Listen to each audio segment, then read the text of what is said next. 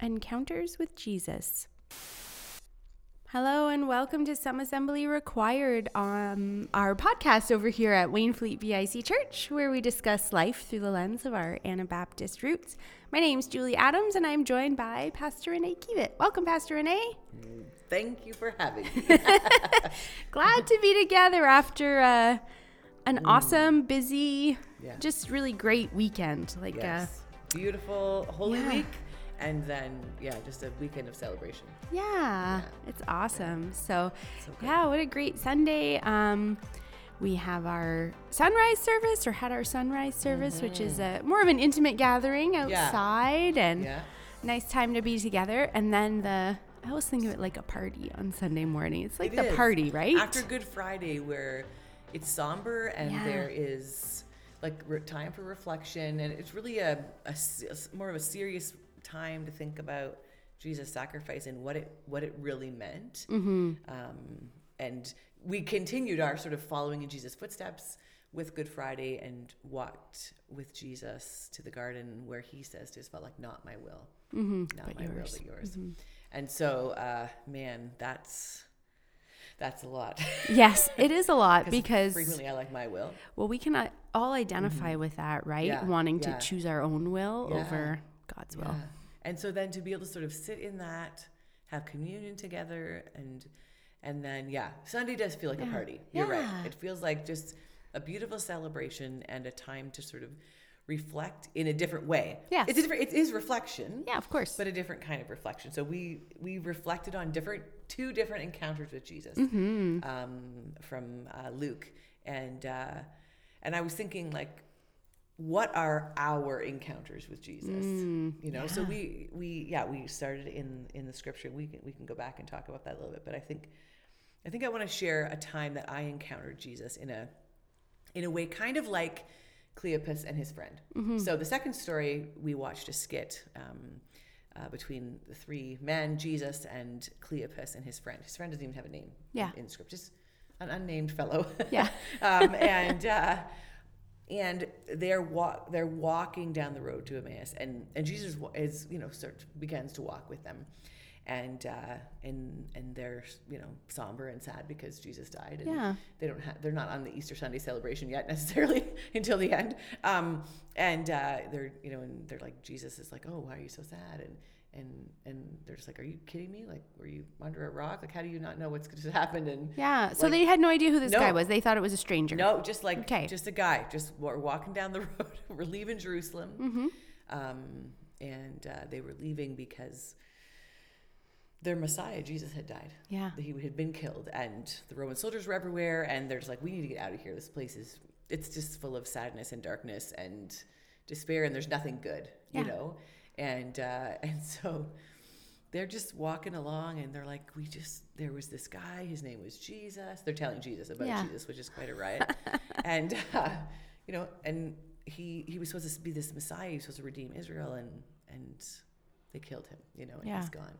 And Jesus is pretty, he has to have a little sassy in him, because he's just like, are you guys so foolish? Like, don't you know the prophecies? And he walks them through the prophecies, and they're just like, we've heard of those prophecies. Still, He's like, and who, they don't. It's interesting. They don't ask him who he is. I guess it would be common to just people are walking down the road and to cluster together and walk together. And anyways, and so many times I got to thinking, like, how many times that it's like I've encountered Jesus, but I didn't know it. Yes. Or because I think he isn't with me. So like in hard places, and I remember, so this might seem silly to many of you, but I had a significant fear of the dark as a child, like irrationally ridiculous. And in fact, it followed me till I was about 30. So not just as a child. And I remember getting dropped off one night at my parents' place. We lived up like in Stayner, that area. And got dropped off, and there was lots of lights on in the main part of the house. I said, okay, well, you don't need to wait. Should I wait in the driveway? No, it's fine. People are home. The lights are on, right? So I get up to the front door. We lived in the country. There's not a lot of close neighbors. And so I go up to the front door, and the door is locked. So I'm like, well, that's weird. So I knock, and no one comes to the door. And so I start walking, like there's a porch. I walk down to the next set of windows. One was in the bathroom, one's in the kitchen. And I'm looking, I see no one, and I'm knocking and the realization is, okay, I know where the key is to unlock this door, but I have to walk all the way around to the back of the house. Oh, yeah. And it's dark for one section. Mm-hmm. The back of the house is lit up by a yard light. I don't know, we just had these big yard lights because the barn was back there. And sure. And I had to walk back there, and I just started to bawl. Go, I can't walk back down. Like the fear of what could be in that darkness. And it was just like paralyzing. Yeah. And I stood on that porch bawling like I was either 16 or 18 years old. Like I was old enough. I was not 7, like bawling my eyes out. Like I can't go back there. How am I going to the house? Like, and I remember like being like, where, like being angry. Like, why would you let, like at the Lord, why would you let me be dropped off? Like, I'm afraid, and you know this. And I have to go back there and and like, as if he wasn't right beside me. Yeah. And so I laugh at these guys, like Cleopas and his buddy, like he's right beside them. Mm-hmm. And they didn't know, or they didn't notice. And I think I can get so caught up in my, like, I'm stressed, I'm anxious, I'm frustrated, I'm angry. And like, I can't see anything else except those things. Yeah. And it's like, I can't, I get paralyzed. I can't move. Well, so I have a moment on the porch where the Lord is like, you can actually do this. Mm-hmm. You can actually do this. And he gave me Psalm 23. I had learned that as a child. My grandpa gave me a quarter. A quarter. That's right. Not a loonie. Wow. They weren't there. We didn't have loonies yet. A quarter to learn Psalm 23. And I started to say that. The Lord is my shepherd, I shall not want. And I started to walk. Mm-hmm. And I walked around the side, which was the dark spot, onto the back, into the backyard. I had to kind of reach underneath the deck, which was gross anyways, like spidery, like yeah. Got the key, came back out and went into the house. And like, I can so quickly decide or imagine that God is not with me. Mm-hmm. And it's funny because these Cleopas and his friend, like as soon as they get to their house, they invite him in, like, hey, it's getting dark, like you might as well come in. That was just a hospitable thing that people would have done back then. Like common, it's a normal thing. And Jesus sits down with them, and as soon as he prays and breaks the bread and gives them bread, they realize, oh my goodness, this is Jesus. Oh, I wonder why. I think it was just this beautiful, humble act of but it was revealed to them. Yeah. And then Jesus disappears. Which is like such a ripoff, because you would want to like talk to him then, obviously. Yeah. Or in my head, that's what I think of. Yeah. And they were just like, oh, weren't our hearts burning? Like it's like we knew. Mm-hmm. It's like we knew, but we didn't know. It was like we knew Jesus was with us, but we didn't know. And I feel like I can get stuck like that all the time. Yeah. Like I know Jesus is with me. Yep. But like I'm acting like he's not. Yep. Like I'm alone. I have nothing. Right. Yeah. And so I don't know what happened. It was at that moment that Jesus just opened my eyes to the fact that I could do this with Scripture. Like I could do this with him. Yeah. For a blinding moment when I was bawling and yelling. I couldn't see Jesus, but then all of a sudden it's like, wait a minute. Yeah. There was this moment where Jesus is like, yes, you can. And let's say Psalm 23 and let's walk together. Yeah, that's beautiful that like to hide Scripture in your heart. I always keep going back to thinking about how important that is, especially as you're a child, so that you can recall it as you get older. Yeah. That's a huge one, Julie. To me, that's another encounter with Jesus. Yes. Like that's an encounter with his word. It's just another way that his character in him is revealed to us. And so I don't know if you've had any. Yeah. So I was thinking, because you had asked me if I had anything to share before the podcast, and I thought, well, what have I not shared? And so this was during early COVID, when we were all at home all the time. And I had one of my daughters that was having trouble sleeping and would just come out and come out and come out of her room. I'm scared. And I would say, well, what are you scared of? I don't know. I just feel scared. I'm like, well, you're safe here. And, the first couple times, oh, honey, and then you tuck them back in. And, about an hour goes by of like, Multiple tuckings. Multiple tuckings. And I'm like, well, I'm just not sure what to, and it was a repeated thing over several weeks. Oh, wow. And so I did, I got some magnesium. That didn't work. I got some, we tried various essential oils. I was rubbing stuff on her. I was doing all kinds. Yeah, lavender. And I'm like, all right, we did a different bedtime routine. We did this, that. And I'm like, this is not working. And I'm frustrated. Yeah. So then I got to the point, and you remember Pastor Pat used to always say, well, I guess we're down to prayer now. So the one night after she had come out for, a couple of times, I thought, well, I guess I'm down to prayer too. So I stood at the end of the hall, and I put my hand out, and I said, I plead the blood of Christ over my daughter's bedroom and over her sleep. And can you please just, I think I may have even said, hold her eyeballs shut until she falls asleep because she needs a rest and I need a rest. And I pled the power of Jesus over her bedroom, over my house. Wow. And then her sleep markedly improved from then.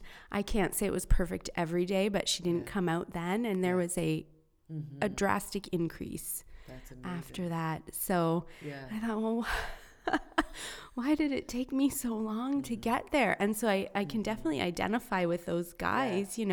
Was Jesus with her in her fear? Was he with me in my frustration? Well, of course, for weeks he was, of course. Yeah.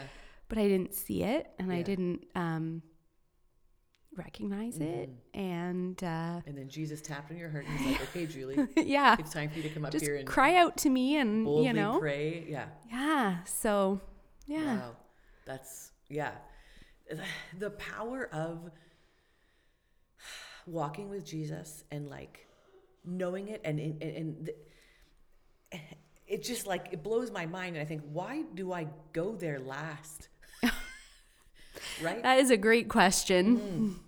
Why do I go there last? But Jesus meets each one of us in the way we need to be met. Yeah. And we each need different things from him at different times. We each need to see different parts of his character, we need to experience different parts of his mercy or his boldness or his quiet way.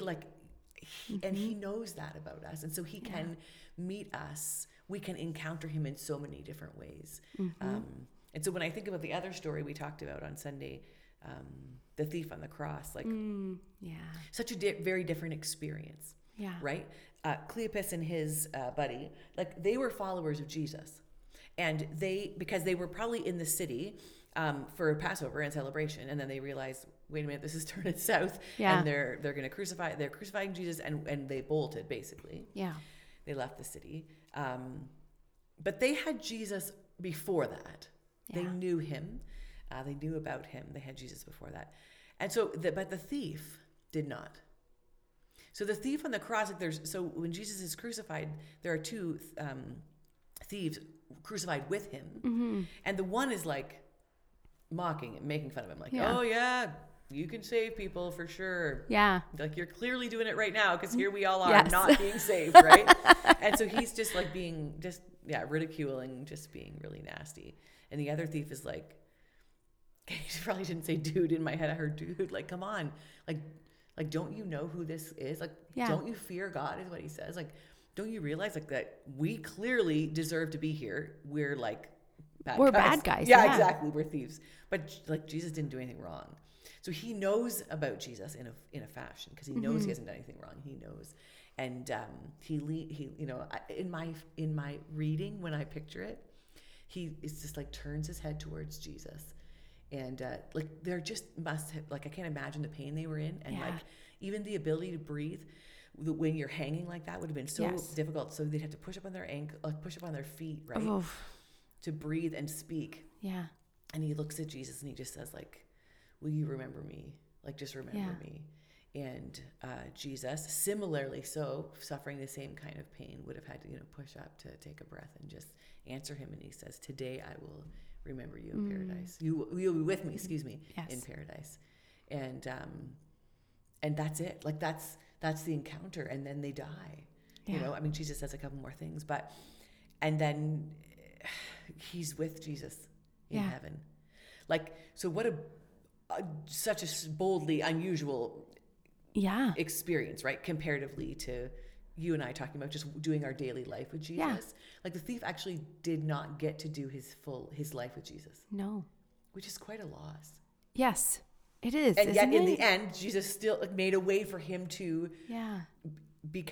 come into relationship with him because he believed. Mm-hmm.